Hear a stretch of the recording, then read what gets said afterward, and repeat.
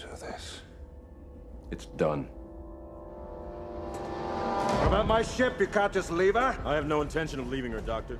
I will take the Lewis and Clark to a safe distance, and then I will launch TAC missiles at the event horizon until I'm satisfied she's vaporized. Fuck this ship. Done.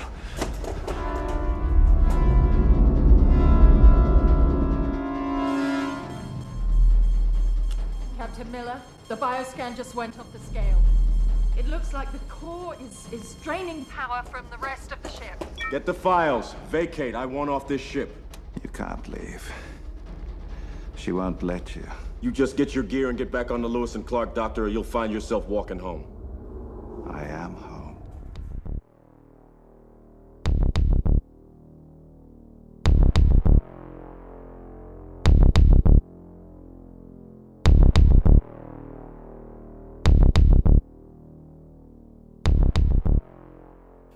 Now, you can do horror in space.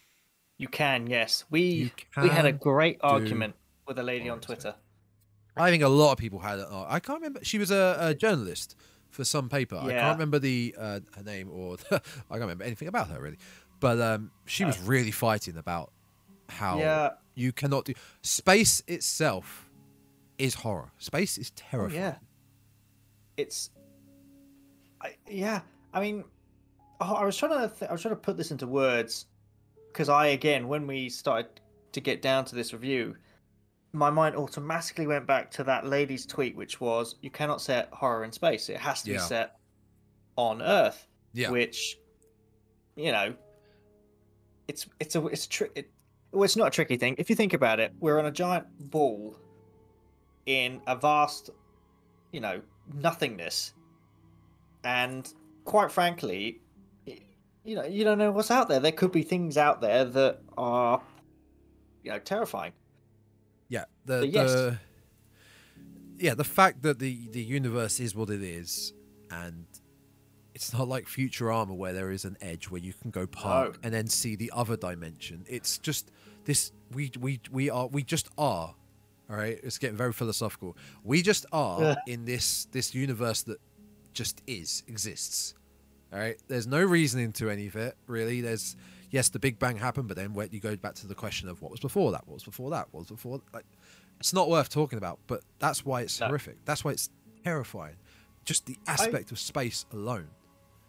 And because you get, and this is the thing where one of the simple arguments is you have. So with the science fiction genre, I love my science fiction. I love it. I'm a huge fan of Star Wars. Who are you, by the way? I'm T, by the way. Oh, hello, I'm Tom. Welcome back to the Dreadcast. This is episode 28, where we'll be discussing eventually Event Horizon. As you were saying, just had to get a little intro in there. Yeah. So, you can have... Hello again, Carl. What are you doing down there? So, it's interesting how, when obviously this person brought up, you can't have, I guess you would call it sci-fi horror. I guess it's sci-fi horror. In a way. Yeah, but a Lovecraftian as well. But cosmic horror, maybe? Space horror? Yeah. It's interesting, you kind of space horror, but then you're like, well, you can have a science fiction action film. Yeah. Science fiction comedy. You can have a sci-fi romance film if you wanted. All set in space, because if you think about it, you could have a space, sci-fi comedy could be Spaceballs, which is fantastic. You've then got Spaceballs is fantastic, Yeah. You've got your sci-fi action adventure with, like Star Wars, Star Trek. You could have a Star Wars romance. I don't really know any Star Wars romances. You could combine all three. Star Wars romances, sorry. You could combine all three with comedic, action, and romance with the Fifth Guardians Element. of the Galaxy. Fifth Element. The Fifth Element is prime for all of those categories. It stands to reason that you should be allowed to have sci-fi horror. I mean, the one thing I always liked in sci-fi films, especially like ones such as Independence Day, was how you had this big extraterrestrial force coming to Earth. It's like, right, you're ours, we're gonna have you. And yet, as soon as they touch down on our planet, they're like, water, and they collapse. And I sat there and I went, there is nothing more, terrifying than the thought of an extraterrestrial civilization. Because if you think about it, if they could what's the word? Is that what happens? That's not what happens in Independence Day. The water. No, I'm just. Oh, no, okay. The water one was War of the Worlds, where that was what I was trying to think. Yeah, they were allergic to water. But if they could somehow traverse the universe in their big spaceships, get to our planet, observe our planet without us knowing they were there, I'm pretty certain we would be fucked at that point. If you think about it, if they really were hostile to us, we would have no chance, and that's horrifying.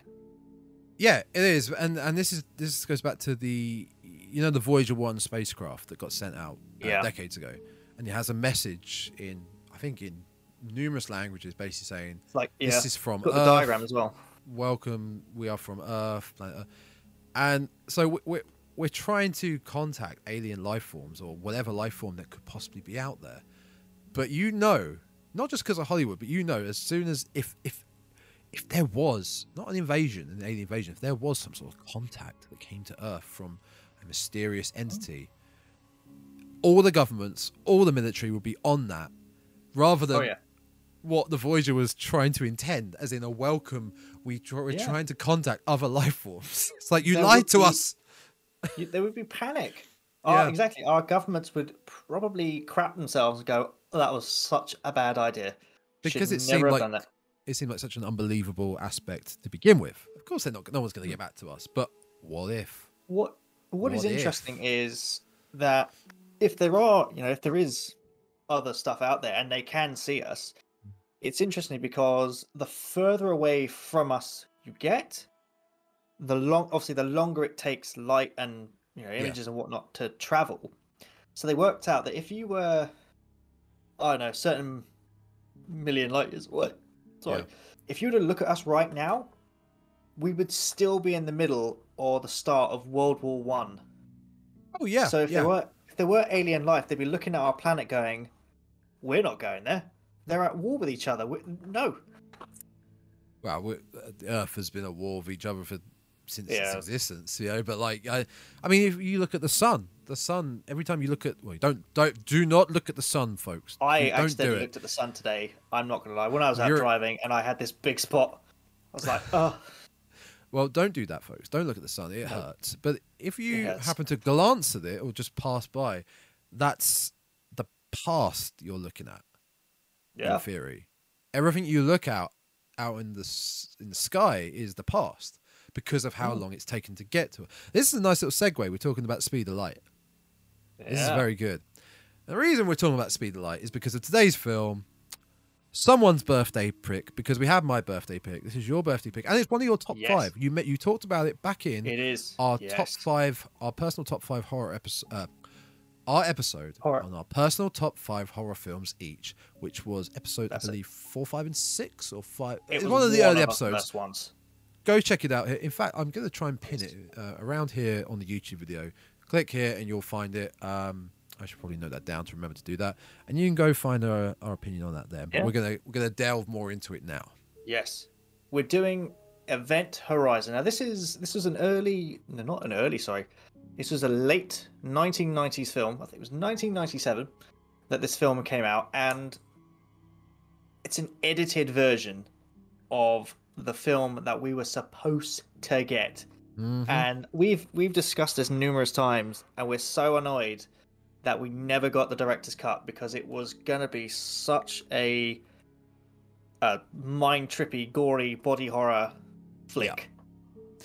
But when Anderson showed it to his test audiences and I think the studio and family and friends, they all went, "No, you cannot show that." And he had to heavily edit the film to the point where he even admitted he cut so much out that his original view just got lost.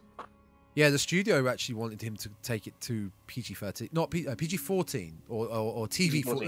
No, TV-14 is PG-13, TV-14. I believe. American ratings are so weird compared to English. Like UK, you got, I don't even know if PG still exists in UK. I think it goes U, 12A. Oh yeah. So I think it's U. No, PG still exists. UPG, 12. 12A. No, there's no 12. 12A. It's 12A. Oh, is it 12A now? 12 with adult. Yeah. Oh. And then 15 and 18. Simple. Yeah. I feel America has like a They U got and then so a many- PG-13, a TV-14, NC-17, R-rated, TV MPA. MP. It's crazy.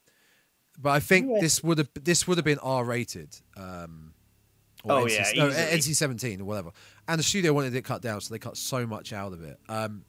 This is we must be talking before we get into it. This is, you said Anderson. This is Paul W.S. Anderson's third film.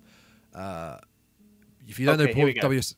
Oh, go on. Get the ratings in. So these are the ratings in, I think, the US. Obviously, there may be more. So you have G for general audiences, which would be RU. Yeah. PG is the same, so that's fair enough. Although I'm going to just segue quickly here. Yeah. I took the Mrs. Kids to see The League of Super Pets a few months ago. Yep. It's a PG film, all right? And the amount of times that they cut out the F word, they bleeped it out of this PG film, it must have been about 4 or 5 different times. Like for And a bit. They go, yeah. So there's one of the characters is a like for quick context. These are like pets that have been kidnapped by this pet shop or the pound, or they've been sent to a pet shop, and they all get superpowers like the classic Justice League characters. And one of them is a tortoise that can then run really fast, but she can't see anything. And she speeds off somewhere, and she lands in the middle of nowhere, and literally just out of nowhere she goes, "Huh, where the fuck am I?" And they bleep the F word out. And you're just sitting there going, this is a PG film for children. Which writer went, oh no, I'm going to stick that in? Because they then wrote that in the script. The person who allowed the script went, yeah, that's okay. They then recorded it all. And it was only after they did all this did someone go, you are aware this is a kid's film, right? Yeah, you're going to have to censor that now. I mean, PGs were. I remember PGs in the 90s and 80s, especially, were a lot more lenient. Yeah, hell of a lot more lenient. They probably were, but it's for just nowadays, that's like, very odd. If you're gonna just bleep it out, you may as well just when you wrote it, gone, just someone just be like, yeah, no, you can't have that in there. No, just put. Oh, where on earth am I? Yeah. But there you go, little segue. Then you have PG-13, which I'm assuming is it's like R12A. Yeah. This is when it gets weird. You have R for restricted, which means no one under 17 can see it without a parent or guardian. And then that makes sense. Yeah. Then you have NC-17 for adults only, but then surely you would be 18 for that. Okay, so R is similar to the 15 we have here. NC-17 is similar to the 18 we have here.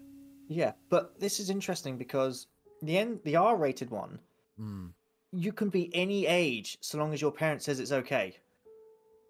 So if Event Horizon was so under 17s require accompanying parents or adult guardians, contain some adult material. Parents are urged to learn more about the film before taking their young children to see it. So if this film, Event Horizon, got a R for restricted, and some, Bobby, the 8-year-old, went, I really want to see it. The parent went, oh, right, I'll take you to see it. They could just literally go, yep, I'm allowing him in. No. That's nuts. Yeah. I always thought an R was higher than NC-17. 18. Yeah. I think that maybe I think they had one which was like a max, like a max rating. Yeah. Which was basically like, this will offend pretty much like the South Park. This will offend everyone. Yeah. Well, I have actually have the 2-disc DVD here, which I've had for quite a while. This is the UK release, so this is an 18. This is you see there, folks, 18, and we've got on the back saying strong language, violence, and gory scenes. So yeah, and it would have been worse. It would have been exactly. I actually looked up. We'll get to this. We'll get into it in a little bit because I have the IMDb page up for Event Horizon and the stuff that this man filmed. Oh yeah, it was so. I mean, they had to hire. They hired actual amputees for some of it, and they hired adult film stars to film certain bits. I know. I can know which bits probably. Yeah. I can tell which bits. It was insane what they filmed, and sadly, we may never get to see it. But apparently, apparently a copy has surfaced which contains the original, the intact film actually has resurfaced in 2017. Someone found a VHS and went, it's got the entire film on it. Well, that's the thing. When you say VHS, because I watched. By the way, you mentioned Anderson just before we get into this. Paul W.S. Anderson. If you don't know who he is, he directed all the schlocky Resident Evil films. This was his third film. He did an indie film in a small independent called Shopping First, but then he did Mortal Kombat in '95, which is a film that it's not great, but it has a cult-like following, and I like it because I'm a video game nerd. So this is his third film, and it's not bad for a third film. It's quite a good little entry. Anyway, we were saying, what were we talking about before I started talking about Paul W.S. Anderson? He actually has done quite a few. He is quite prolific in horror films. So yeah. Mortal Kombat, kind of maybe not horrorish, but you did Event Horizon. Then yes, we had Resident Evil, Alien versus Predator. He did Death Race. Oh my god, he did the Three Musketeers. You're not painting him in good light. He's not. This is. He also did. He also did Dead or Alive. So yeah. This is all not really painting him in a very good light. No, I take that back. Yeah. Oh, he did a Doom 3 commercial. The thing you said about VHS that resurfaced. So I watched some of the special features on this, which is actually really fascinating, especially the commentary track. And he talks about how some of the extra footage, not all of it, but some of it is on a VHS. It's only on video in really bad quality. But then I don't think it ever got really talked about, but there must be negatives somewhere as well of the hidden footage. Well, because everything else is in a Transylvania salt mine, just rotting away, basically. Yeah. They do believe that they've. I mean, I can't remember who it was. It was W.S. Anderson and someone else. I can't remember who he was, but they as they go around the world with their films, they would find copies of Event Horizon. Yeah. Like they said, in random places like a Transylvanian salt mine, and they take them and they'd be like, okay, right, well, we can salvage this part of it, but the rest is too damaged. And sadly, most of the footage they've been finding is too damaged. Yeah. But it has been reported that they are making a TV series of Event Horizon, a redo of this film by the same studio. What's the source on that? I don't know yet. I have to look it up, but apparently the guy making it is Adam Wingard, who has done such things as The Blair Witch, Adam Wingard, Death Note, and Godzilla vs. Kong. Yeah, he did. Yeah. So he also did a film called Autoerotic. Yeah.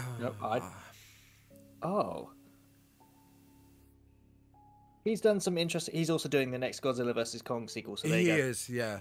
He signed up for that. So okay. What do you remember? What number this was in your top 5? Oh, I'm probably going to say it was number 1. So this is your favorite horror film of all time? No, but it's my top 5 was not really done by most favorite. It was more by impact that it had on me. You just said it was number 1. Well, I can't remember. My top 5 is fluid. It changes all the time. Oh, right.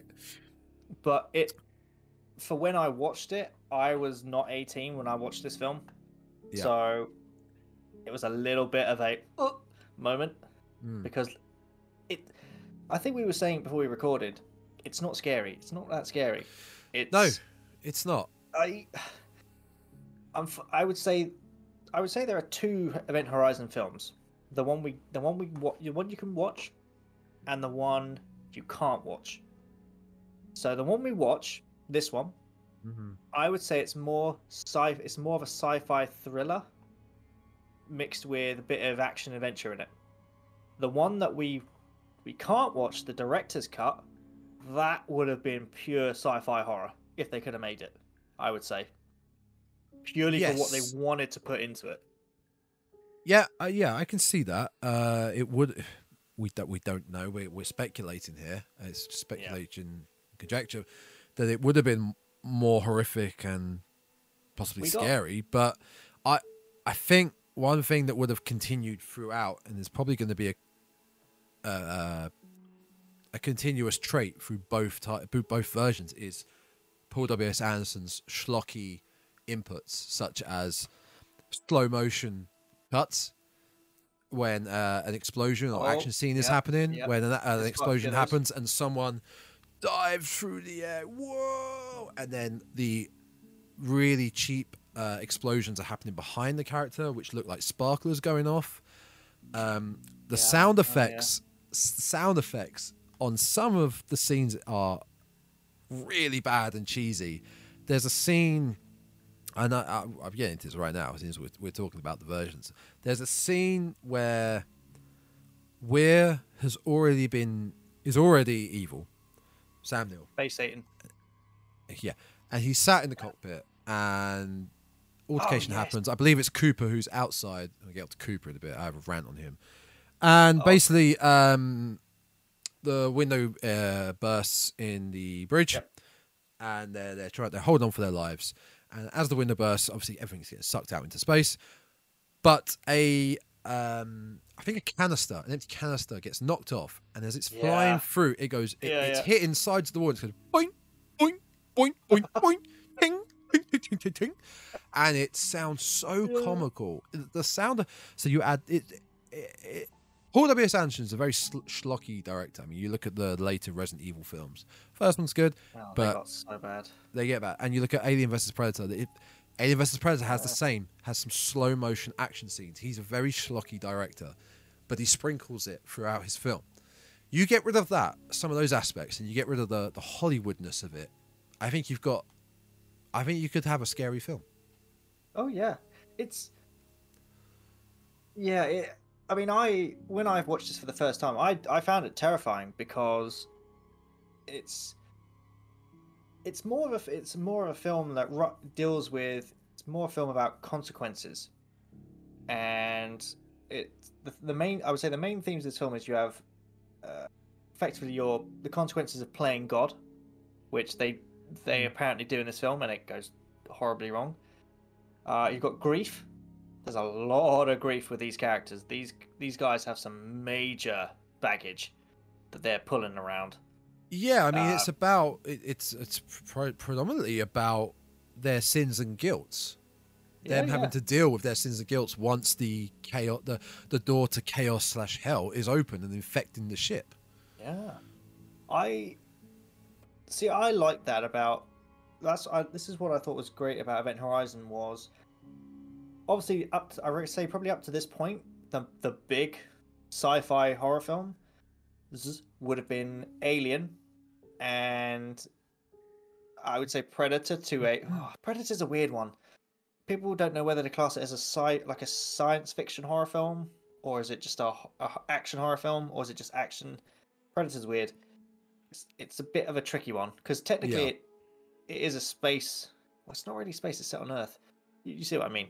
Yeah. But all right, the main horror one in space would have been Alien at the time, and let's face it, since then, a lot of the horror films that are set in space follow the Alien. What's the word? Template.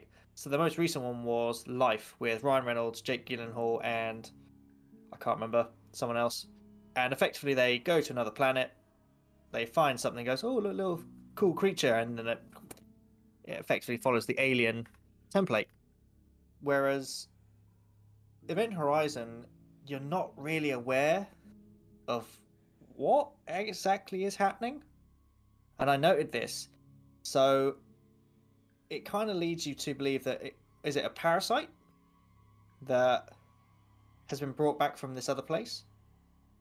Is it something to do with CO2 poisoning? Because they drop hints that, we don't have much oxygen, so could we all be hallucinating?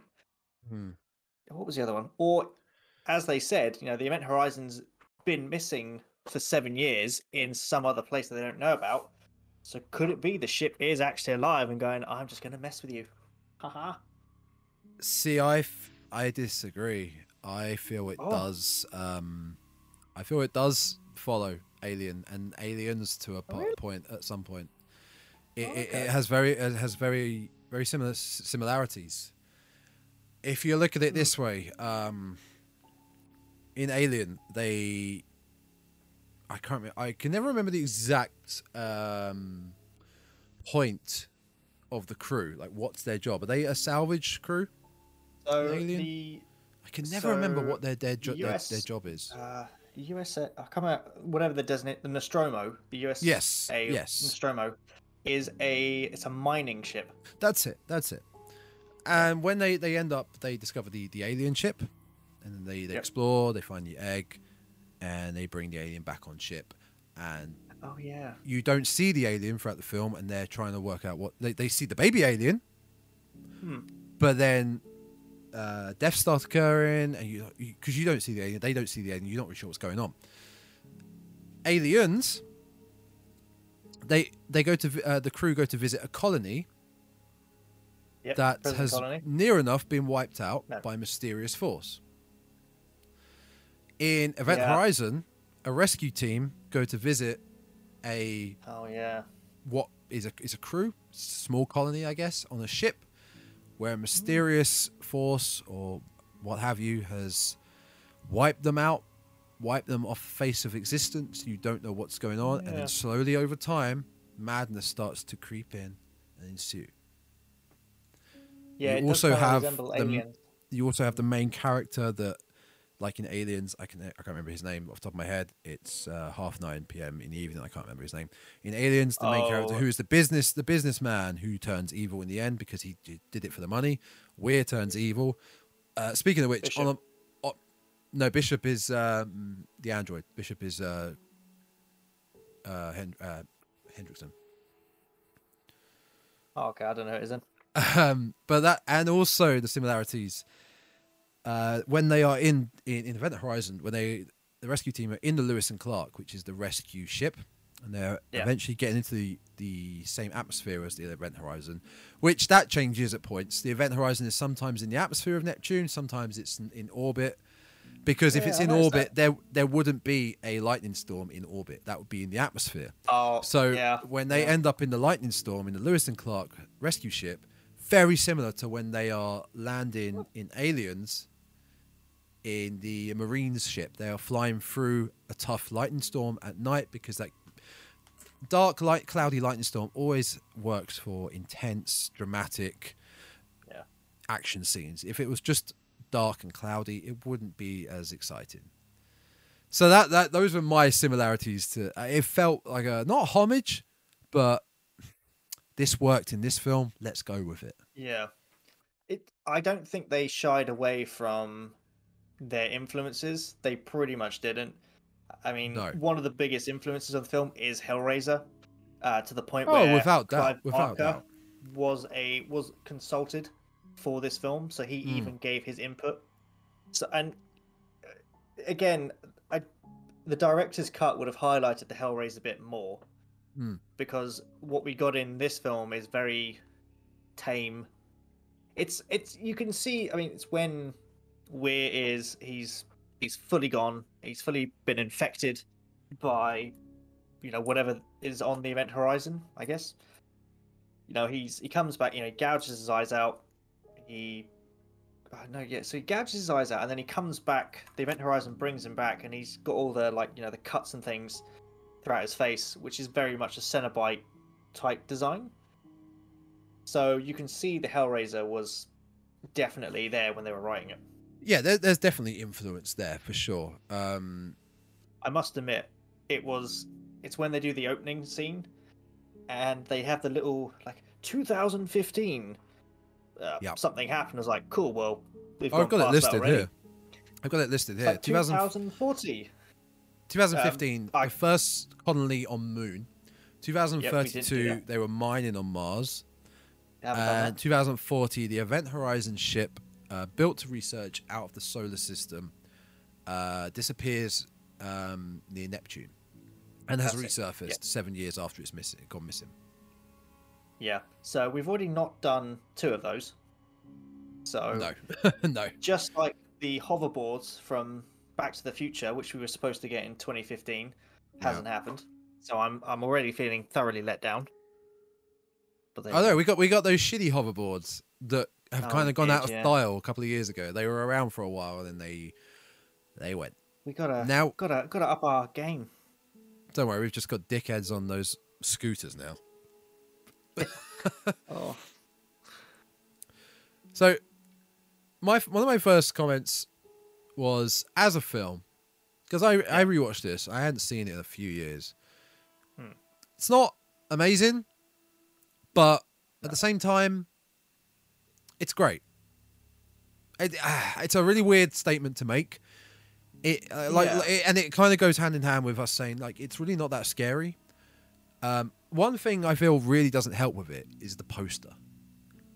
Now, this is not the official. This is not the official poster. The official poster shows it's a really nice painting of a backdrop of Neptune and the Event Horizon ship, but that's not that scary, really. I mean, space is scary. We talked about that right at the beginning, but as a poster for a horror film, it's not that impactful. This, I think, is much better. This DVD cover, which shows the Event Horizon with Neptune in the background, but in front of Neptune as well is the captain, the original captain of the Event Horizon, who is dead, floating in front of the front window, which is, I don't know if this was intentional, but it's like a cross. You know, it's like it kind of looks like he's crucified, which I guess might go hand in hand with the religious aspect. Look at that, YouTube folks. Yeah, there we go. Look at that. Now, that is a shot in the film. That's an early on shot of the original captain. So I would say that the official poster would put an image up of it. That, like you said, the one there, the cool one there. Yeah. It very much reminds me of an 80s style book cover. That's what it felt like to me. Yeah, that's a good way of looking at it. Yeah. I like that poster better because I love the older style of like 80s books where the covers are amazing. You had like a little mini picture on the front, you know, it was about so it kind of gave you an idea of like a little glimpse into what might be in the pages. Yeah. Whereas the one, like you said, now on that cover, you know, it's like, well, is it a religious film? Is that what it is? Are we going to those kind of depths? I don't know. Yeah, it doesn't really give away much. And also using... Yeah, I think they should have stuck with the original poster on the DVD cover, because at least then it would match up.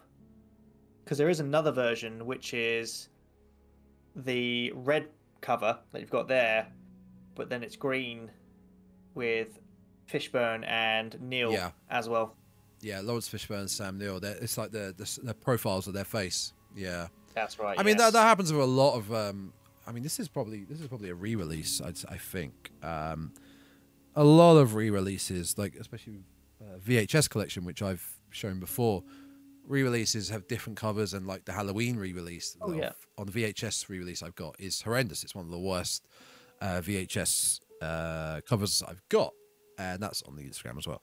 This was, what year has this re-release come out? I can't even read it. It's so small. Doesn't matter. Not important. Late mid-2000s, I would have said. Well, that's the thing.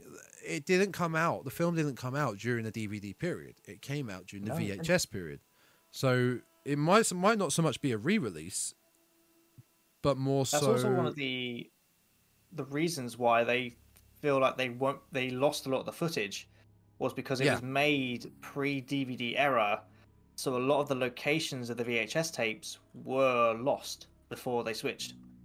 I wonder if you can find. I wonder if you can actually, if it's a rare commodity to be able to find a copy of Event Horizon on VHS these days. Well, it might be because Anderson said that there was who was it?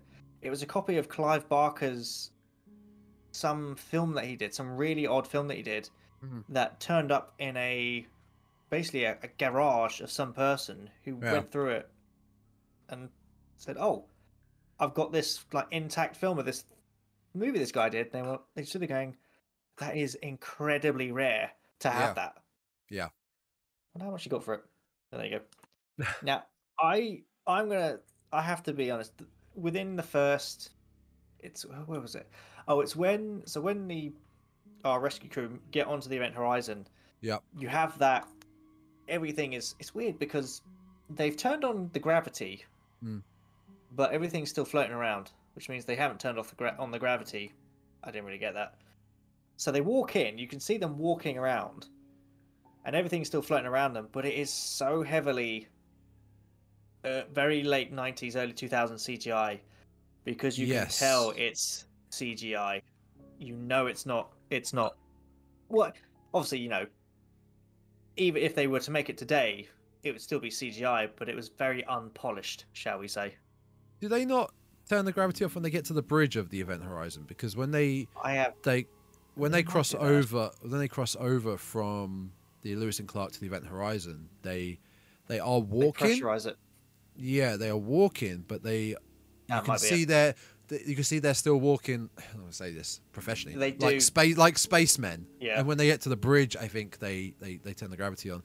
You're right. Did you catch what the connecting tunnel was called from the Lewis and Clark to the Event Horizon? That connecting tunnel. No, I didn't actually. So apparently that connecting tunnel was called which I thought was quite clever, the umbilicus. Oh yes, that is quite cool. Oh, I didn't notice that. Wait, was it? Yeah, the airlock tunnel was called the umbilicus. Yeah, airlock tunnel. Like an umbilical cord. Okay. I thought that was quite I believe Mr. Smith mentions it. I quite liked his character. Okay. Speaking of characters.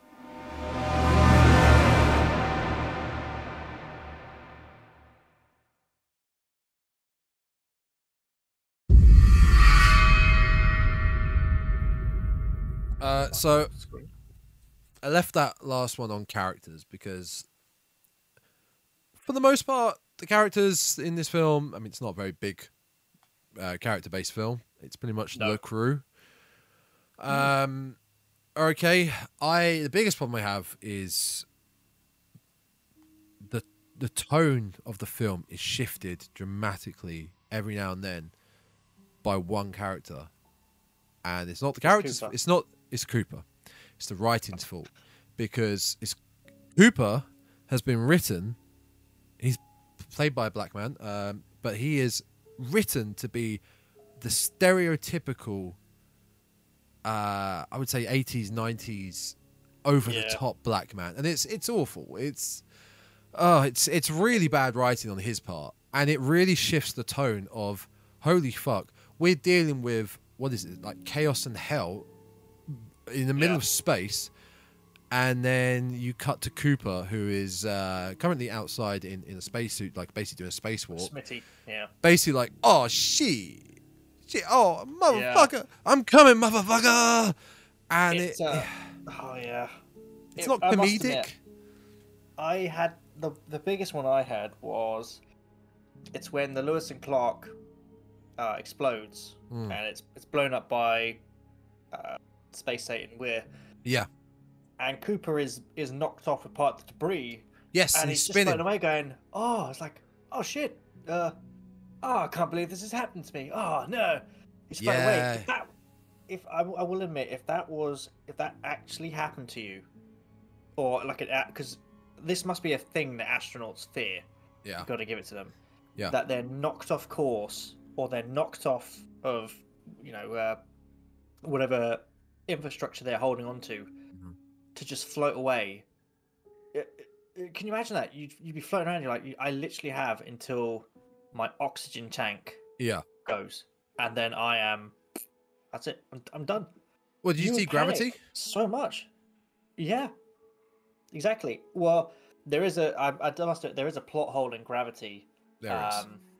Which is, it's the bit where George Clooney's character is holding on to her because he's like, oh, don't let me get pulled away. And everyone's like, you're in space. What's pulling you away? It's nothing. The orbit. Was it the orbit? Oh, okay. I guess, because you get into the orbit and you spin.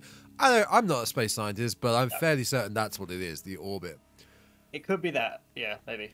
But when, like that exact moment, I was going to bring up, when he's on the debris and he's spinning and he's monologuing to himself. Oh, shit, what am I going to do? I got to purge my oxygen tank. I got to do that. would they not have been taught to be calm and think this through? I mean, well, Cooper does then become calm. He does, you know, his I guess his state of I don't know, emotions does dip. Yeah. To the point where you can see him going, okay, right. If I purge the oxygen tank, give it a brief spurt in the right direction, I'll go back towards the event horizon. Yeah. You got to give it to this man. He purges his oxygen tank so hard, he goes, he shoots off like a rocket. The thing with that scene, though, when he does that is the scene I mentioned about, here I come, motherfucker, when he's flying through space. The camera pans around as he's flying, and it shows him flying off, and then he's flying towards Neptune. There's no ship. Yeah. So is the ship now back in the atmosphere, or is it in orbit? Like, well, if it is back in the atmosphere, he's fucked, because you cannot survive re-entry in a spacesuit. You would, but even if it's on Neptune, I don't know what Neptune's gravity is like, but I'm fairly certain the force of re-entry would just cook you like that. Yeah. Also, the other thing about spaces is whatever speed you're traveling at, you will not slow down. No. So when you see him take off, he shoots off like a rocket. When he got close to that event horizon, he literally would have gone, walloped it so hard, he would have been a pancake. Yeah, like when the Lewis and Clark arrived at the beginning, they used the front thrusters to slow the Lewis and Clark down to then dock with it. He just gently arrives at the Event Horizon bridge. Cooper was designed to be the comic relief in this film, which is weird because you're making a sci-fi based horror film. Yeah. All right. In horror films, yes, there's a little bit of comic relief, but it's mainly dark humor. It's a sort of a, ha, we survived, and oh, leave it up. But Cooper's bit, when he gets to the Event Horizon, is, oh shit, I can't stop. And then again, like you said, oh, I stopped. It's also, it's a good point you mentioned about, like, you do sprinkle in the old comedic aspect, but it's not normally sprinkled in throughout like Cooper is. It's normally first act, bit of the second, then we start to get more serious. This is, and this is probably of the era, not saying it's a good thing, it's a very bad thing. This film with its sexual harassment right at the beginning, with Cooper again, he's just a badly written character. He's offering coffee around. Stark, yeah. And to Starks, hey Starks, would you like something? Is it hot and black? Hot and dark, or hot and dark inside of you? And he says it with such ego and confidence that he thinks she would just be like a builder catcalling a woman, thinking the woman will go, oh, he's the one. It's the when it's the camera pans off and then you hear him going, oh, how about some coffee then? Yeah. It's like, okay. He's he's a really badly written character. If Event Horizon was designed to be a horror comedy set in space, it people wouldn't bat an eyelid. Like, well, it's a horror comedy. He's part of the comedy. Yeah, it's fine. But what? Yeah. The end bit I had though was that daft moment where he was flying off and he was just so chill. Oh shit! Yeah. I've been panicking so hard. Talk about comedic timing, comedic aspects though. Funniest part of this film, which is timed so well by Lawrence Fishburne. I don't think it's intentional, but it's quite funny. It's so far past the point of this is a comedic line. It's just funny because this is so fucked up. It's when they're watching the footage of what happened to the original crew, which can be another segue in a minute because I want to talk about that footage because that footage is nuts of the original crew. Yeah. And so they're watching it, and he just presses the stop and goes, "We're leaving." It's like deadpan face. You've just seen the most horrific shit anyone could ever watch. Stop. Yep, we're out of here. It's just perfect timing. Yeah. And I don't think it's intentional to be a comedic line, but it worked so well. Lawrence Fishburne he's a great he's got such a great camera presence. Yeah. I mean, if I was on a ship like Event Horizon with this man, and the dude went, "We're leaving," I'd be like, "Okay, I've got my bags packed. Let's go, man." This man says we're leaving. We're leaving. Because there's another moment which is Weir. No, Weir is Weir in the film. Dr. Weir designed the Event Horizon for its secret project, which is to use a gateway to explore other realms of. Yeah, the story's quite vague, at times.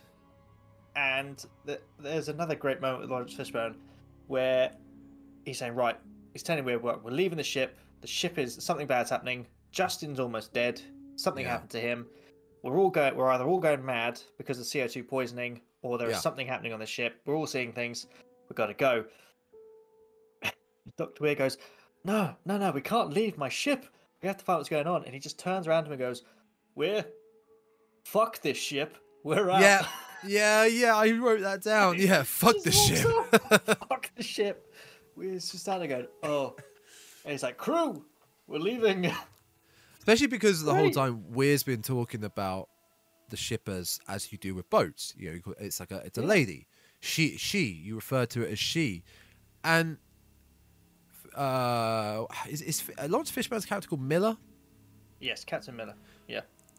So he doesn't even describe it as she. It's just fuck this shit, fuck this machine. Yeah. We're out of here.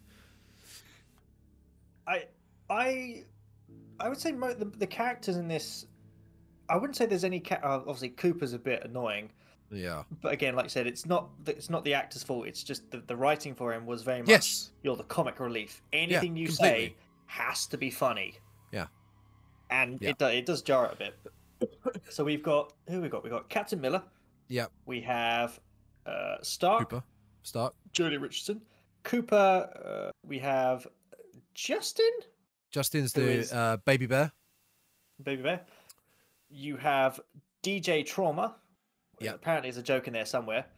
Yeah, he's not actually a DJ. he's the trauma consultant or whatever. When he introduced himself, it's like, "My name's DJ. Occupation trauma." Yeah. And everyone finds it really funny. You have Mama Bear. I can't remember her actual character's name though. It's a bit annoying. Yeah, I think she's the medic. She's one of the medics anyway. Mr. Smith. And then you have, Mr. Smith, Smitty. I like Sean Pertwee. Yeah, I like him. He's a good actor. I think he's in Equilibrium. He's the only one that doesn't go on the ship because he immediately thinks something's wrong here. Yeah, he doesn't get on it. No, he does. Does he? There's a scene where they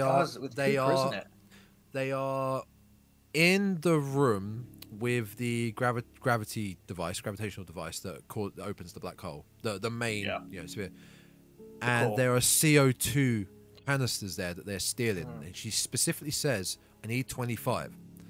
And they're rushing. Miss Smith grabs the bunch, runs off back to Lewis and Clark, while she stays because she sees her son, the vision of her son, which is her sin and guilt, which leads to her death, which is the medic again, who we don't know the name. Yeah, that's the only point he's really on the ship. He's not on the ship for the exploration parts, the discovering what happened to the crew. Oh yeah, he does not care. No, he's really on the ball of, this didn't seem right. Let's not mess with this. Let's get the hell out of here. He's actually one of the few that really is kind of on the ball with it. Yeah, Smitty pretty much. Obviously, when I can't remember how it happens, but I only watched this film yesterday and today. My memory's terrible though.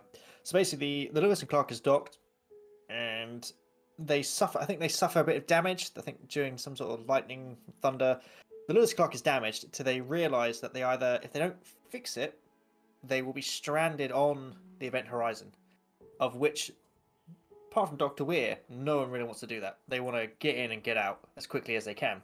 To be fair, and there's a great moment between Weir and Miller, which is the whole point of the Lewis and Clark going to the Event Horizon is to rescue the crew, find out what happens to them, and salvage anything of use they can get. Weir obviously goes, right, well, the Event Horizon was not destroyed. It wasn't a, I don't know, mining vessel, whatever it was, but it was a, top secret super project that opened a gateway to somewhere, disappeared, and now it's back 7 years later. Yay. To which Miller replies, we're leaving because the crew are dead. They all killed themselves, or something killed them. There's nothing here we need to take back. We're going. Yeah. I think you got it. Yeah. Yes. Smitty is then like, cool, I gotta fix it. I must admit, I lost my train of thought there. But I now realise it's because Smitty is the only one who goes, I will fix the ship, but as soon as it's fixed, we're out of here. Yeah, like he's on the ball. He can see clearly what's going on, which I think any sane human would see, especially when you're, however far Neptune is away from Earth, and you've got one ship to get back. You're not going to mess around with whatever the hell's going on. One slip, and you don't get 3 strikes here. You get one minor strike, and that needs to be it. It's space. You don't fuck around in space. That's harking back to this lady's tweet. This is why you can create horror films in space, because if you're on Earth, and I don't know, you're driving in the forest, you get a bit sleepy, you doze off it, you wake up, and you banged your car into a tree. It's like, oh, okay, well, shit. Crashed my car. I'm fine, however. I'll walk somewhere and I'll get help. You bang your spaceship in the middle of space, and you're leaking oxygen. You are kind of you're in a tricky situation, because you have to then either fix the leak or accept your fate, which is, I'm going to suffocate, and there is no one that can help me. It's kind of similar to the ocean as well. If you're in a boat in the middle of the Pacific Ocean, I mean, look what happened to Tom Hanks. So the Castaway. Yeah. Castaway. I was thinking of Tom Hardy. I was like, what happened to Tom Hardy? I was like, no, definitely not Tom Hardy. So yes, so Sam Neill, who plays Weir, basically created the ship, and upon rewatch, created the ship and the device to cause the ship to be able to travel faster than the speed of light, which is impossible. But the explanation he gives, which was stolen by Christopher Nolan in Interstellar, it was completely stolen. The idea. Yeah, it was. Upon rewatch, you can really tell that Sam Neill's character Weir is in on it from the get-go. His mannerisms and the things he says, the way he acts, you wouldn't get that from first viewing. You would only get that he's kind of not on the level from when he from when he fades into the darkness of saying, we're already here, like, she's my ship. But even to begin, like, you can kind of rewatch, you can kind of tell, he really was just using them basically to get back to the hell-like dimension that he has somehow been before. Because, like I said, the story is very vague. I took the interpretation that he has been here before. He has been to this dimension before. He's connected somehow, because the first time we're introduced to him, I think he's the first character we're introduced to of the new crew. Yep. He wakes up from having a nightmare of the old captain. Yeah. Having ripped out his eyeballs. Yeah. And is doing the upside down floating cross thing, and he wakes up from that. So yeah, he's either, like you said, he's either been to this dimension before, he knows about this dimension, or the Event Horizon has somehow messaged him going, hey, we're back, come get us. I think this is a lot where the Hellraiser aspect comes into play as well, because oh, definitely. There's a line that he uses when he's fighting with Miller at the end, the final major fight, and he says to him, "Let me show you." When they're talking about what he wants to show him as regarding hell, just the chaos that ensues, very similar to Pinhead with "We have such sights to show you." Yes. So they want to show you this completely unimaginable other chaotic world that is just 24/7 torture, death, violence, gore, macabre, just hell. I want you to see it and experience it. That was probably to me the closest we got to Hellraiser there, just by the one line. Yeah, I mean that's pretty much when I first watched this film, it immediately just reminded me of Hellraiser, purely because it's very. Fortunately not the uncut version would have just been a body horror. Yeah. Paradise. Like I say, considering what he wanted in it, it would have been off the wall, and sad we're never going to get to see it, but there you go. And what was it? Oh yeah, that was it. Well, it was a completely different note. It's when they're in stasis, and is it Weir who's dreaming? Yeah, it's Weir who's dreaming. He's having a dream, and I thought this was interesting because when the crew travel from wherever they are to Neptune, Earth to Neptune, sorry, it takes 56 days to get there using their ion drive. So I'm guessing it, shoots them as quickly as anything to get to Neptune. And of course, this is where the alien influence comes in.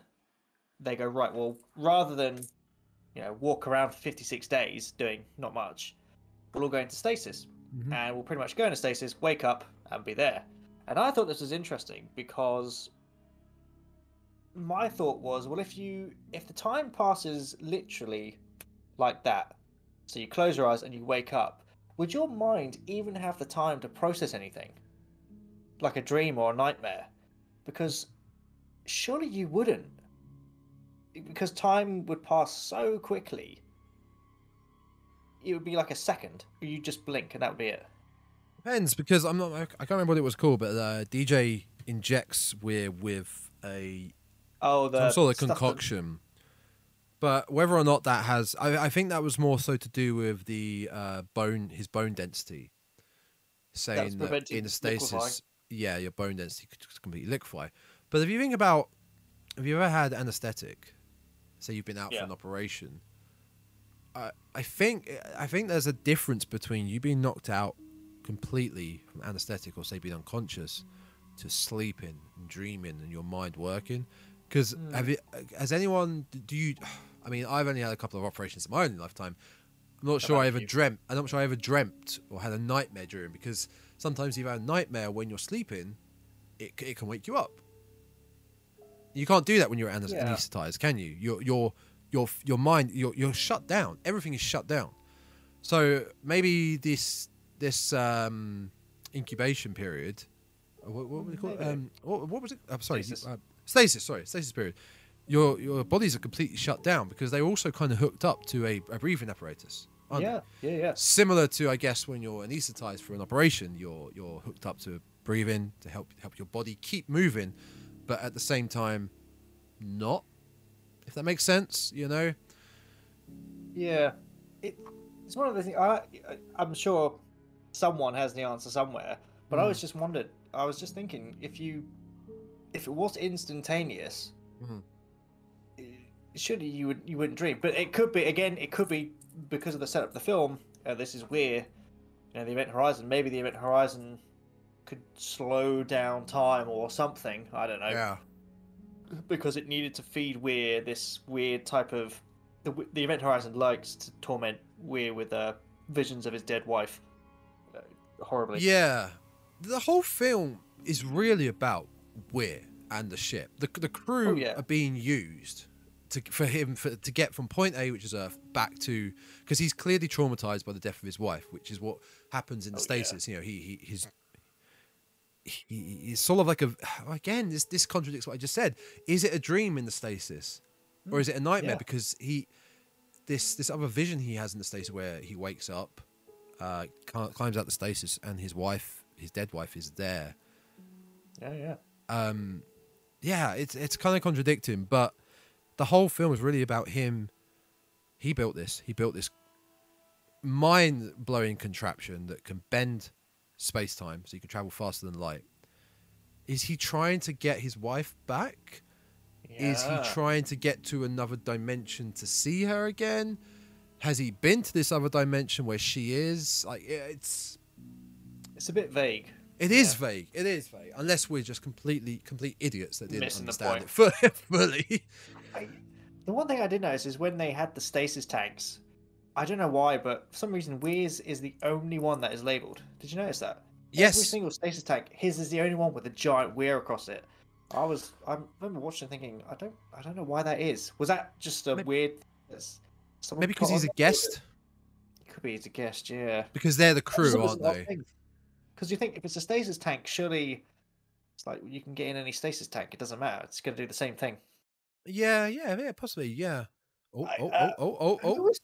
The one thing I do remember that I did sit there wondering what on earth was going on was the whole crew. Now, the whole crew at this point, when Weir is getting ready to get into his stasis tank, the whole crew are out. So who on earth is in that stasis tank already?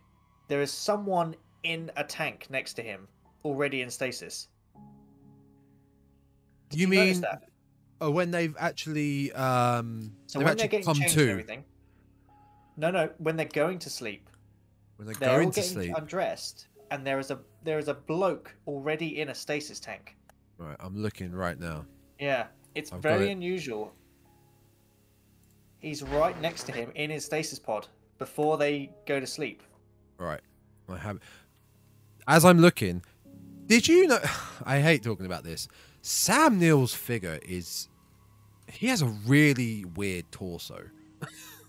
He has really high shoulders, big arms, and his chest, his rib cages look like they want to come out of his body. Yeah, I did notice that, I must admit. Okay, so before they go into stasis, right? Is that what you're saying? I only said this before, yeah. There's a bloke already in a stasis tank. Right, here's his, he's escaped. Right, Miller, Smith, medic. Yep. Start with Miller. Oh, get out of the way, Sam Neill. That's DJ. Okay, DJ Miller. So I'm missing Cooper, Starks, and Justin. Maybe it's no. Okay. Where there's a guy already in a stasis tank? No, there is. It's Cooper. It's Cooper. Oh, it's Cooper. Oh, Cooper, because he's next to him. I must have missed it. It's Cooper. For some reason, I sat there watching this clip, thinking, "Who is that bloke? Why is there a random bloke in a stasis tank?" Yeah, it's Cooper, and there's Weir. Cooper. There's his name. There's his name, and it's quite shoddily put on. It's just a piece of silver duct tape with his name. Yeah. So it's definitely because I'd say he's the guest on the ship. Oh, okay. Okay, that clears up. It's not some random plot hole. No. Okay. Interesting though. It was interesting because, that would have been quite a thing to notice. Who's this extra body? So many people were just sitting there going, "Who's the extra crew member?" It's like, oh shit. Oh yeah, we forgot about him. Whoops. If you'd watched the director's cut version, you would have found out, but you're never going to see that now. As far as though Cooper being probably the weak link of the cast, I think we agree both the cast, predominantly the cast, do a fair job, a good job, and Sam Neill as a villain, I think is very underrated. I think Sam Neill was a great villain because he also is a great portrayal in John Carpenter's In the Mouth of Madness. If you've ever seen that, great film, one of John Carpenter's best films, very underrated. But everyone thinks of Sam Neill as Jurassic Park. Yeah, I mean he's a great villain. He is. He's one of these villains that his what's the word? His motives are not really clear cut. So obviously, when we first introduced to him, he's very excited. Oh, the Event Horizon's back. It's gone missing. Where's it gone? We've got to go find out. From a scientific point of view, this ship literally vanished out of our universe. We have no idea where it went, or it vanished out of our perceivable realm of space. Well, apart from him, he knew where it went. He knew it was, but when you first introduced to him, he just seems to be a very excited scientific man. Yeah. But it's when this is where the clash of the science versus the religion comes in. So who is he talking to? Oh, it's Cooper. I think it's Cooper. No, it's Cooper. Yeah, it's Cooper. That was who it was. So when Justin's sucked into the gateway. Yeah. And again, it just goes to show, even in 2047, we are still... Some of us are still quite stupid. Where you have this gigantic, black hole-looking thing, and you get Justin going, "Oh, I know, I'm going to touch that." I have some points. I have some points on Justin. Yeah. My point was, if you see something like that in a spaceship that's been missing for 7 years, maybe don't shove your fingers in it. Yeah, and that's kind of the starting point. That's kind of what kicked everything off. Oh yeah, because Cooper sees this. Cooper sees Justin sucked in. Yeah. And then I can't remember how he gets. I think Justin gets shot back out, and he goes to Captain Miller and says, "Look, I saw it. He got sucked into this big circular thing. He was gone." And that's when we start to see Weir is thinking a little bit different, because Weir immediately goes, "Oh well, no, it's not possible.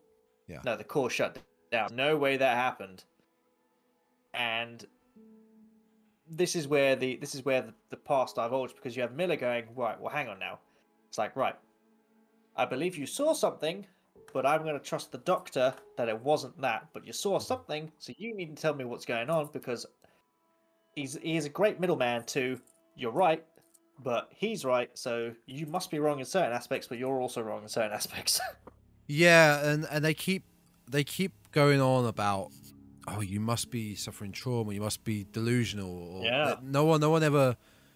It takes them a long time before they start believing really what's going on, because it is Justin's intrigue into the core opening up, and the core opening up, which is again very vague, is the ship, because of where the ship's been. Is the ship now controlled by the core like a brain in theory? Yeah. And once it opens up, that's when the mysterious powers come out, because it's soon after that is when everyone starts seeing their visions of the medic seeing her son, who feels guilt leaving. Miller seeing the Burning Man. Miller seeing his old crew member that he left to burn to die in a space accident years ago. Carrick. And that it's from that point onwards that they also that kind of, it's like the gateway that opens the hell to them. I think there's only two. We only get to see two hallucinations though. We see Miller's. We see the Burning Man, and we see the child, but we don't see Zark's. You don't get one from Smithy, but that's because Smithy never goes inside the Event Horizon till very last thing. Yeah. Cooper doesn't have one either. No, you're right. You're absolutely right. Yeah. I think it is literally it's Mama Bear, Miller, yes, just Mama Bear and Miller actually. Oh, and Weir to a degree, I suppose, with his wife. Yeah, and Justin had obviously seen some shit when he went through the portal, because that boy came back traumatized. It completely changed him. It gave. Do you think Justin was somewhat possessed? Because when he's in the infirmary and then he escapes and he ends up in the airlock. Yeah.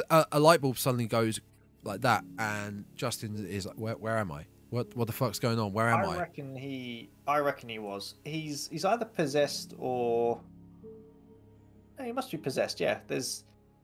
Again, it's unclear as to what's happening to him. He's clearly whatever's on the other side of this gateway. Wherever the Event Horizon, whatever dimension it goes to, whatever's in there is obviously not for a human brain to comprehend. Yeah. Because Justin says, when he's in the airlock and they're trying to get him back in, he goes, "If only you could see the things I've seen, you'd let me go." Which effectively is Justin saying, "I've seen some stuff, just let me die." Well, that's the thing. The idea of hell, it's so unimaginable. It's the perception of hell that most people have is, the burning lakes, underground, there's no sky, pitchforks, people, there's blood everywhere, just death everywhere. Like, that's just one perception, but it's impossible to perceive what it could be, really. So Lucifer, the TV series Lucifer, they had their perception was quite interesting, which was someone I can't remember who it was. Someone asks Lucifer, it's like, well, what's hell like? And he went, well, it's whatever you make of it. Your hell is your hell. He goes, well, what does it mean? So it's when in their version they get put in a room, and it just you play out your biggest regret again and again and again. And they say, well, can you get out of hell? He goes, oh yeah, it's very easy. So all you have to do is let it go. Just let go of your regret. You just have to forgive yourself, and the door will open. He goes, we don't keep you here. It's you. You keep yourself in hell. If you can't get out of it, that's your fault. So I thought, oh, that's actually a very clever way. I think my favourite interpretation of hell is from a book called Barlow's Inferno. I'll link it to you now. The artwork is absolutely incredible. The artwork's incredible, but the book is very expensive. Is it? It's £600. What? But the art, you've got to look at the artwork, and folks, check it out. Just Google Barlow, Barlowe. Damn. Inferno. Some of the art is, and this is what I'm talking about how there's only so far your imagination can go to envision what a hell could be. And I mean, we don't know. The uncut version of Event Horizon could have gone this far. Hopefully it did. Yeah. But some of the cuts that we do see, you know, when Weir is wanting to show Miller what this other dimension is, with all the crew having been wrapped up in barbed wire, skewered by one of the spikes, maggots coming out of everything. You could be really creative with it. Oh yeah. Yeah. Easily. Yeah. It's I know that when they were getting inspirations for this film, or especially for getting the uncut version, they went through art museums, and they looked at paintings of hell, and from that they went, okay, well, that's a cool idea. We'll take elements of that, and we'll smash it together for our version. Obviously, sadly, we never got to see their version. Yeah. But it could be maybe that the way that they were doing in this Event Horizon film is, I took it that whatever was on the Event Horizon feeds off the negativity that these guys bring in. You know, it feeds off the guilt that Miller has for leaving Carrick to die, even though he had no choice. It feeds off the regret that Mama Bear has, because she obviously didn't take enough care of her son. Yeah. And obviously, I don't know, you don't really know what happened to the son. It's obviously the kid was disabled. You see him in a wheelchair, so maybe she didn't take care of him enough. No, sorry. She regrets not spending the time with him because Miller says that he couldn't get her off leave. Yeah, it's Christmas. She couldn't get Christmas, right? She couldn't get Christmas with him, so she's already regretting not being able to spend time with him. So I would say that whatever the Event Horizon is, it takes that negativity and it amplifies it to the point where it's hard to break free. And Miller does it temporarily when he hears Carrick's voice and he stands there going, "You're not real. You're not real. This is not real." He fights it. He really fights it. He fights it. Whereas Mama Bear just cannot. She lets go and she just chases after the kid, because to her, it's real. It's not a hallucination. He is there. Sadly, he's not, because it's a trick, and obviously it leads to her death quite horrifically, actually. Mama Bear's one, yeah, her death. I mean, it is a bit cheesy because you can tell it's a mannequin that's been lobbed down the tunnel.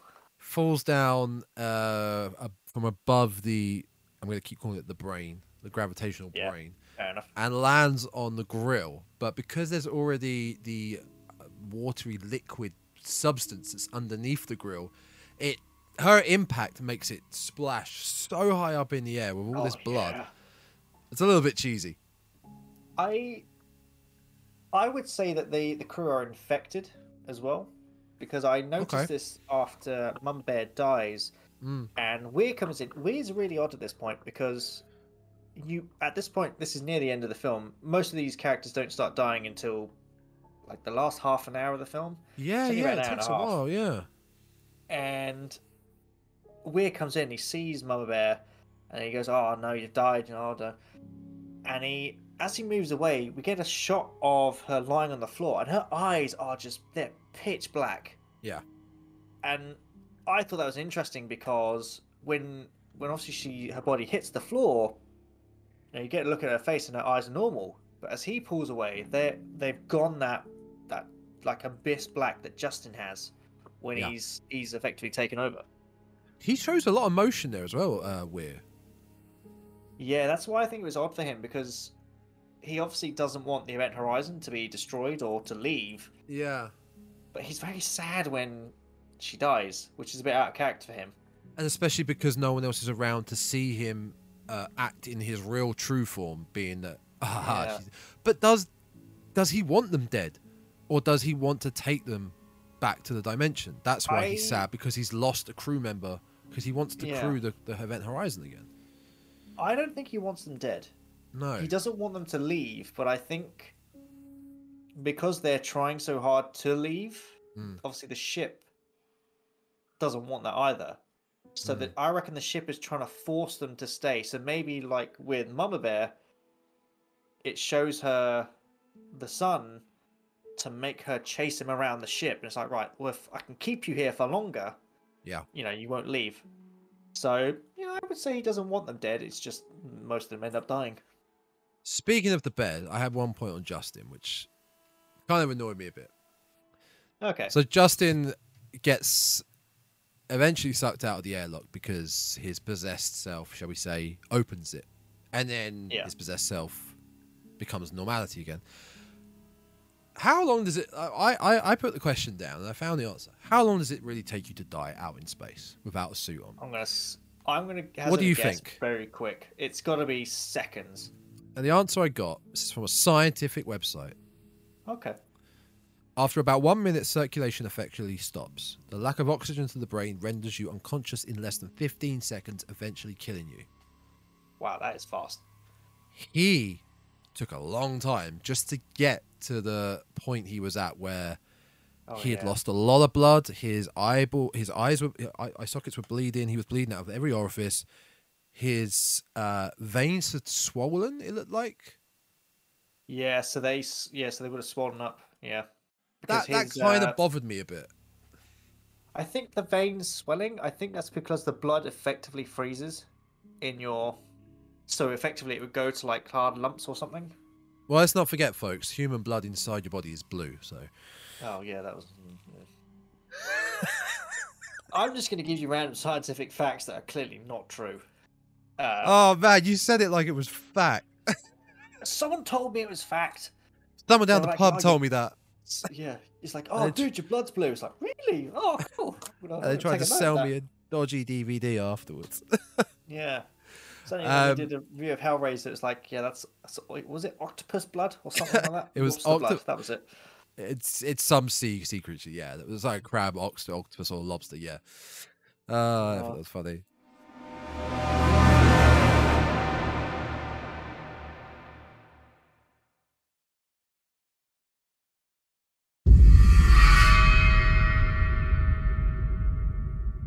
One thing, I think I mentioned ages ago. I love the footage we see of the crew, because I mentioned about how Miller was watching the footage of the crew and then his comedic timing of "we're leaving." The footage itself, if you watch it slowly, is mental. Yeah, it's horrifying, and there's a few things to think about. You got to think. Who's filming it? Why are they filming it? Similar to the way we talk about POV films, okay? Like people are being... There's bits in it, people are being, I'm going to assume, sodomized or just completely horrifically sexually assaulted. That's in it for like a second, and it's horrible. Like viscerally and violently attacked. The captain gouges his own eyes out and is showing... He's showing the camera, so he's showing the person who's filming them again, back to who's filming, why are you filming, and on top of this, they're speaking in Latin, which it's a cheap thing to do, but Latin works best in horror as like the language of horror. It really does. I have a breakdown of what was going to. They called it the bloody orgy, and I have a breakdown of what actually was supposed to happen in what. Well, so in this version, they really dramatically cut it. Oh, you can tell. You can tell. Yeah. I will tell you what they actually filmed in this scene before they cut it. Go for it. So, we got members of the crew, sticking their fingers into each other's eyes. Obviously, that is something that keeps it going on. You had a female crew member sodomizing a male crew member with an iron pipe. Yep. We then you have them having violent sex. Yeah, you see that. Yeah. They would eat each other whilst they were doing so. There was a scene where a crewman pulls his intestines out of his mouth. Another one where one crew member is held and stabbed in the back of the head with a spike. Part of his teeth and mouth pop out. Oh, yeah, fair enough. There was one where a crew member is crawling on the floor and others are hitting his legs with steel bars, smashing him to pieces, and as he crawls away, his legs literally fall off as he's doing so. Oh, that's brilliant. Yep. We then have a woman who has screws drilled into her teeth.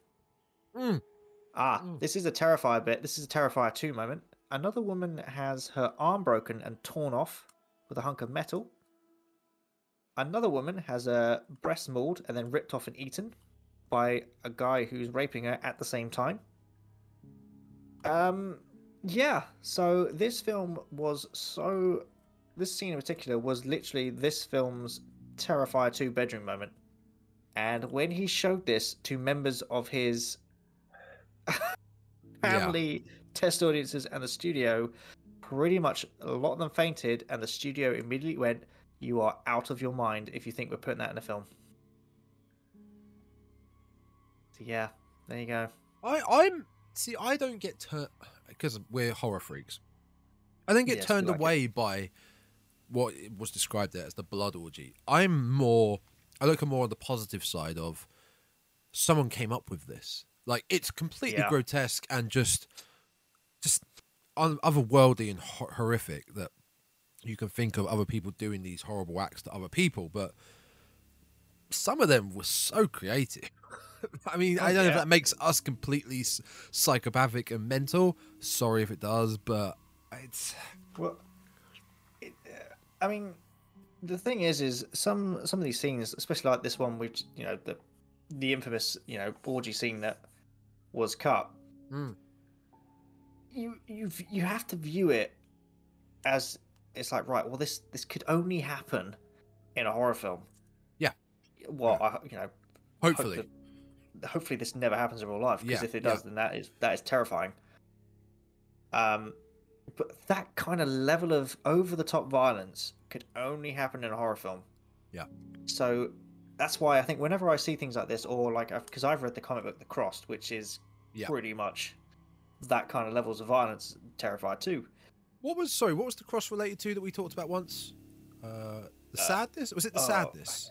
The sadness, yes. It was, yes. And so sometimes I sometimes get people going, well, how can you read that? How can you like enjoy reading that? I'm like, well, because I know it's not real. So, and again, it's like you suspend belief, or you suspend imagination, or something like that. And it's like, just treat it as someone, you know, when they wrote this went, okay, let's find the most over the top thing we can think of and do it. Yeah. They did. Obviously, the studio went, you're out of your mind, not doing that. Which, you know, it's fair play, because the studio that made this were the same studio that did Star Trek. And apparently, in an interview with Anderson, he said, I think they thought that we were getting Star Trek with just a little bit of violence, not the what they came up with. So it's understandable. Film? It is, yes. So it's understandable that the studio went, no, we're not having that. I mean, Paramount made a killing with they made a killing with Friday the 13th.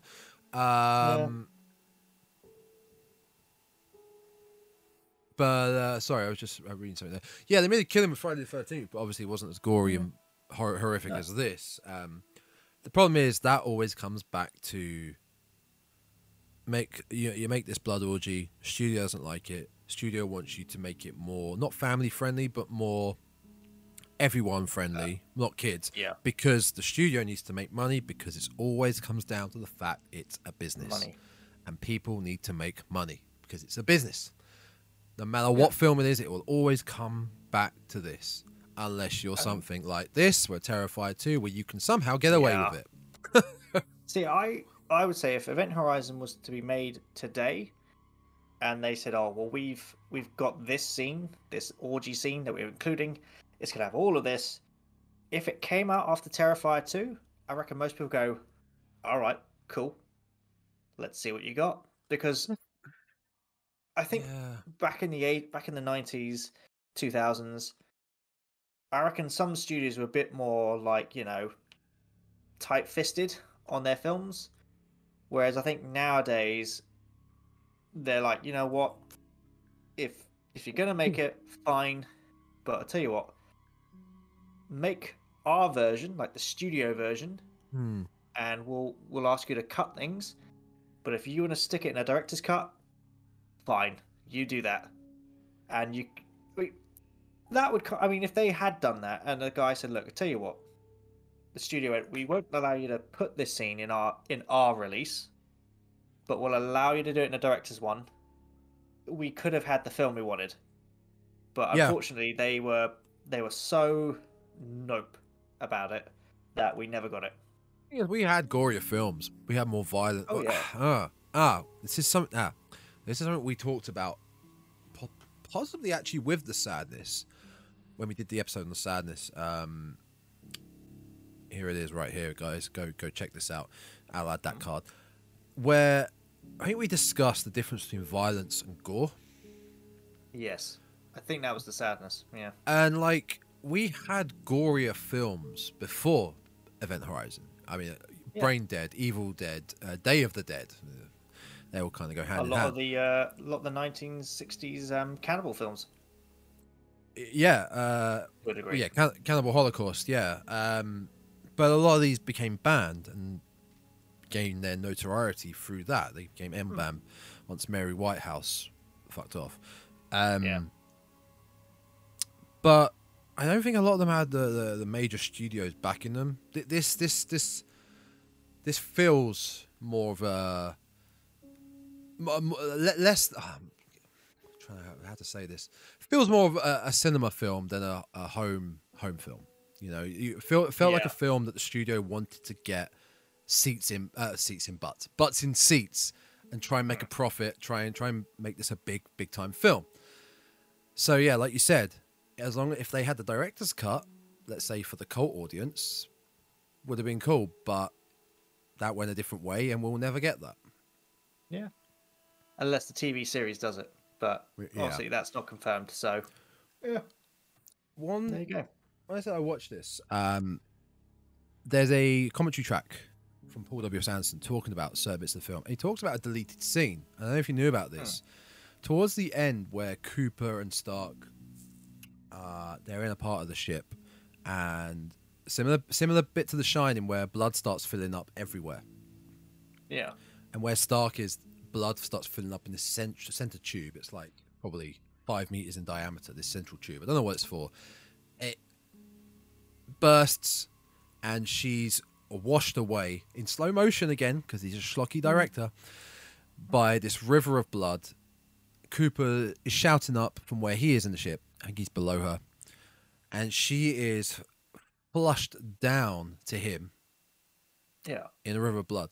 Now, the deleted scene is he picks Stark up, and as they're running away, you see Weir climbing down the ladder, but face first, in his new persona, completely, skin Space Satan. Fucked up. Yeah, Space Satan.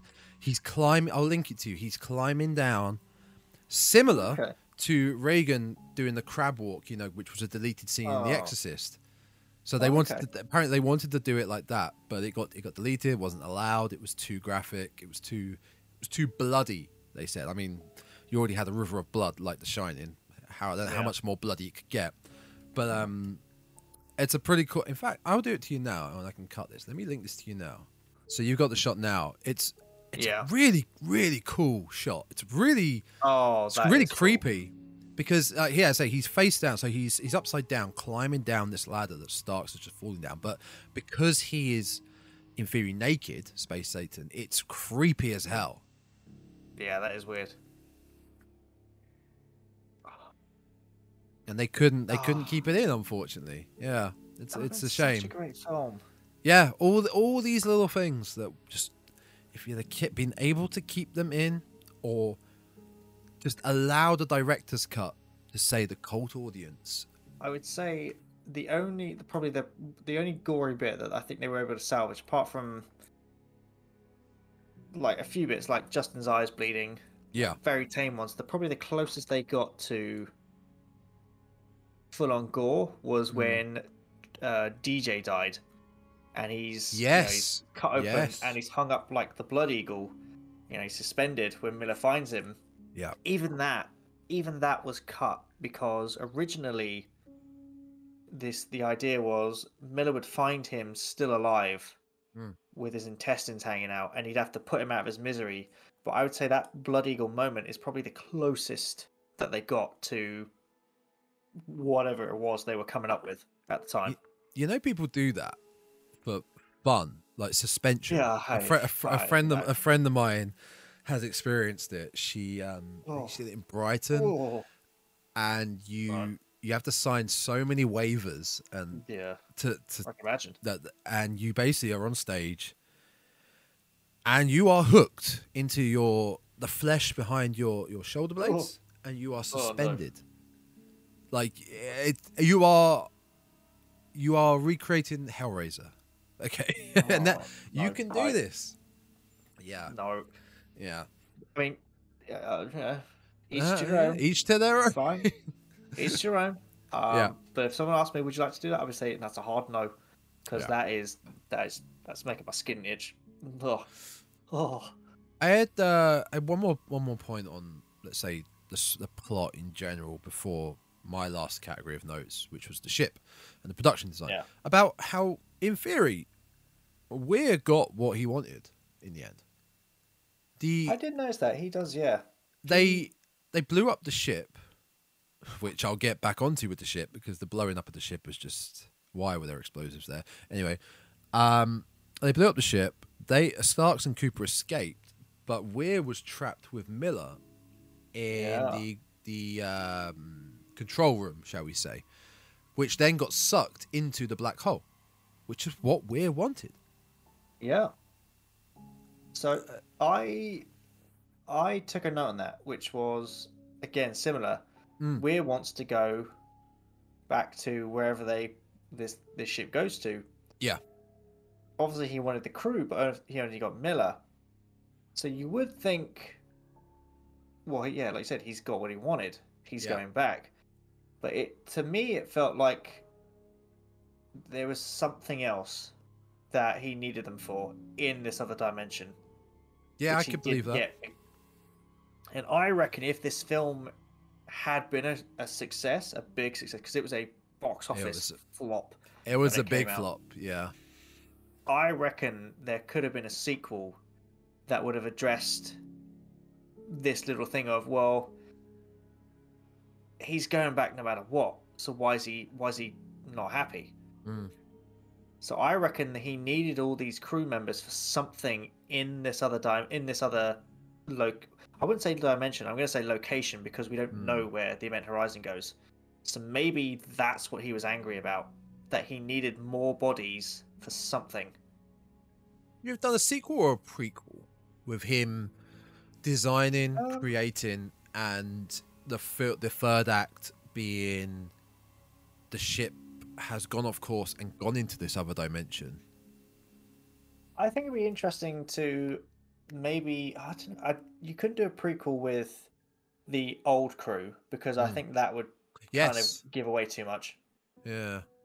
I would say maybe you could see a short bit on why Weir built the Event Horizon, Yeah. And then maybe it then jumps to what happens after the Event Horizon film. Yeah. I think that'd be interesting. Yeah, you obviously, like I think we've discussed many times, you don't want to give the audience every single detail about an origin story about characters because it's been done to death. Like I don't need to see Bruce and Martha Wayne be killed again. I don't need to see Uncle Ben be killed again in Spider-Man. Well, in the latest Spider-Man, we don't get to see Uncle Ben die again because apparently he never existed. Good. We just got it flipped and we got Aunt May instead. So there you go. Yeah. So I did notice one thing on my final thoughts on the ship was I thought it would be so cool to have been able to say, right, we need you to build a gigantic spaceship. I mean, how much fun? Oh, that would have been so much fun to do. But I did notice one thing, and it was a couple of the like the influences, how you say. For me, it did feel like they were influenced by the Nostromo.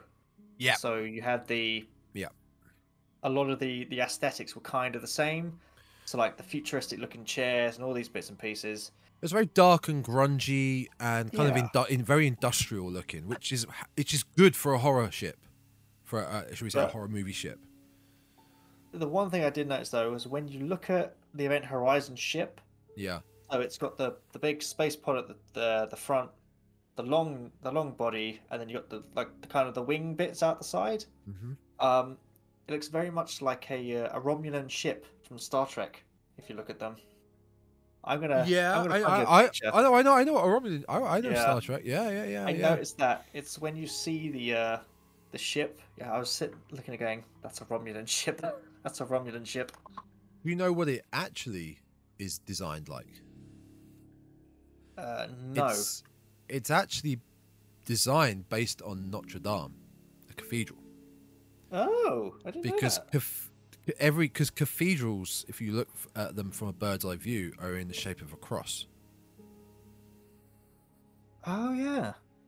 And if you looked at the Event Horizon from a bird's eye view, it's the shape of a cross. So you've got the bridge at the front, which I guess you could class as the entrance, and you've got the long, I'm going to call it the shaft, the shaft of the ship. Oh, okay. Leading to where the spire would be, which is the control room, and then you've got the two wings on the side.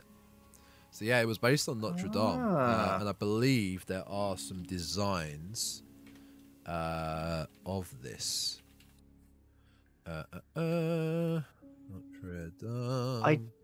I did hear that in one of the what is it? The designs of the ship, that there is actually a hidden X-wing in the ship. Really? Yeah. I'm trying to find it now. There's a little hidden X-wing as part of an antenna array. Yeah. Oh, where is it? Model X-wing. The model of the Event Horizon includes a complete X-wing from Star Wars as part of an antenna array. The model is visible on the lower portion of the Event Horizon during the first flyby of the Lewis and Clark. Oh my gosh, I'm trying to find it, but it's proving difficult. Where is it? That's a nice little tidbit. Yeah, that's pretty cool. The other thing it popped up here was, is there an uncut version of Event Horizon? No, there's not. That's what everyone asks. Yeah. But all in all with the ship though, I really love the design. I think it's one of the better spaceship designs, and I think it would make a great miniature as in a model. Obviously they used miniatures and giant models when they were doing the effects for the film with green screen backings, especially when you've got pardon me, the ship actually separating from the explosion. All that was done by miniatures. It's great, and I think that'd be a really cool to get a scale model of the Event Horizon. I'm talking maybe 600 mil long, 660 centimeters long. That would be really cool. Just yeah, it's a really nice design. The thing with the explosions though, so the design of the ship, obviously, yes, you had the bridge at the front and the long shaft, which is they're just tunnels. They're just connecting tunnels. There's nothing else to them. They're completely loaded with explosives throughout in case of somewhat of an emergency, and they need to split it and they need to separate the ship. That seems a bit drastic and overkill to include like C4. What if there's a malfunction, or what if someone goes rogue and sets it? Why would you not just have, like, I don't know, a train coupling? You know, have a train carriage separates, or something like that can uncouple the ship, like in Star Trek, where the disc can come away from the ship itself. Yep. It seems so overkill to have C4 everywhere. I think, again, though, it probably was just a sign of the times. It was, it's like, right, we're making a space film. We want some explosions. It's like, all right, I'll lace the deck with explosions and blow some stuff up. It's his excuse for schlocky action scenes again with big explosions. How can we get big explosions in? Well, we can't get that from the ship just separating. We need slow motion. Yep. Like, Wes Anderson. Wes Anderson would have done this in animation. Yes, he would have. I think my last sort of thoughts on this film is, it's not a conventional horror film. Yeah. It doesn't go out to jump scare you. It's a horror film that it's more dealing with the concepts of what if, and Smitty, he's great. He mentions this. So he goes, it's when they realize that things are going wrong, and Smitty says, you've broken the laws of physics, you've bent time, you've bent space. Why did you not think there could be a consequence here? Yeah. And it's the whole film deals with this. It's right, we've built a ship that can, using a black hole, can effectively take the fabric of reality and go, right, does this to it. Yeah. So it can go somewhere else that they have no idea where it's going. And it's like, right, well, just because we can do that doesn't necessarily mean we should do that. And again, they go somewhere, they have no idea what's going on. Surely in the back of their minds, they must think, right, what are the negatives here if we're doing this? Could it be there's something on the other side that's gonna, when we appear, go, oh, hang on, what's this thing? All right, let's go have a look at this. I think you nailed it. Bring back something horrible. Nailed it with that quote of, just because we can doesn't mean we should. Yeah. Because that goes for a lot of science nowadays. Yeah. Just because we can doesn't mean we should. And how did he get funded for this? You think about the logistics of how he created this. This is a multi-billion dollar plan. I would say that this was probably a military contract for whatever they would. Yeah. But and the whole thing about the core is, it uses a black hole to do this. So they put a black hole on a ship to bend fabric. And even again, Stark says it's like, you're using a black hole, the most destructive force in the universe. Is this a good idea? Why on earth did you do this? And I remember a few years ago, the Stern facility in Switzerland. Oh, the CERN one, yeah. The CERN one. We're like, oh, guys, we can create a black hole using this technology. We're going to turn on. And so many people went, no. Don't create a black hole on Earth. Yeah. Because if that goes wrong, we're screwed. There was when that happened, there was a website going around that you could click on that had a live feed from it, and when you went on it, it was a live feed of inside CERN, and suddenly something was flashing, something was going wrong, and people were, what's going on? It's confusing. And then suddenly this explosion happened, and a hole opened. And it just started getting bigger and bigger and enveloping that camera. And then the next camera went. And then I genuinely stopped and looked outside for a second. Because it got me. It was bullshit. It was completely fake, but it got me. Obviously, it's not real. Yeah, but again, it just goes to show again, like Smitty says, just because you can do it doesn't mean you should do it. Yeah. And obviously, science, science has given us a lot of great things. It really has. But at the same time, science also gave us the nuclear bomb. So yeah. And obviously, as time goes forward, we look to try and get out amongst the stars and things. It does beg the question. It's like, right, what if someone actually built this thing? You must think, right, before you turn that on, have you really thought this through completely? Because we're going to go somewhere. We don't know anything about it. We have no idea what's there. It could be we land there, and there is some sort of weird parasite that will infect us. And if we bring that back, is that it? Is that game over? Can't go back. And that is why you can have horror in space, because space is terrifying. There could be something out there that's like that, just waiting for us to turn up, for it to go, oh, hi there. Yeah, you're mine now. You're fucked. It's a good bookend. That's a good bookend, because that's what we started with. That's good. That's good. I like that. Very good. We started with, you're fucked. We end with, you're fucked. Yeah.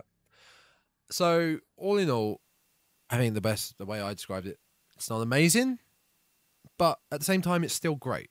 I still like it. It makes, it's an enjoyable film.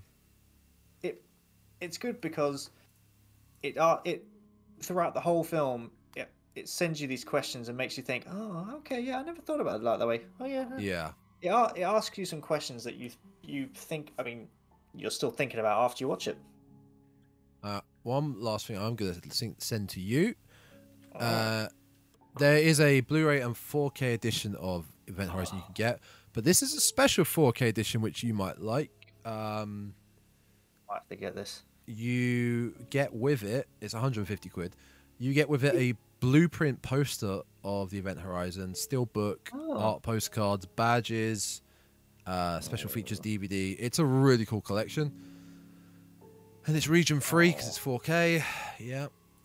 Oh, that looks so cool. But yeah, folks, if you've not seen it, I mean, we've probably not described the plot to you very well because we've been a bit everywhere. No. And if you've listened to this without seeing it, more credit to you, but still do go watch it. Yes, do. It's on Netflix. And if you have seen it and you've enjoyed this podcast, go watch it again. Because it is on Netflix, yeah. Right. We can't talk about next week because it's a mystery. Yes, I have to send you a potential film for that. But much like the Beaster Bunny, it'll be on the same lines as that. So if you enjoyed the Beaster Bunny, you will hopefully enjoy the next one. But we can't say too much about it. But after that, your Christmas present will be Black Christmas, the OG slasher. Oh, right, let's get the hell out of here. Yep, I'm going to go eat an apple turnover with a cup of tea. So if you want to find this and all our past content, go to Spotify, Apple Podcasts, Google Podcasts, Podbean, Amazon/Audible, and YouTube. Always searching The Dreadcast. Yes.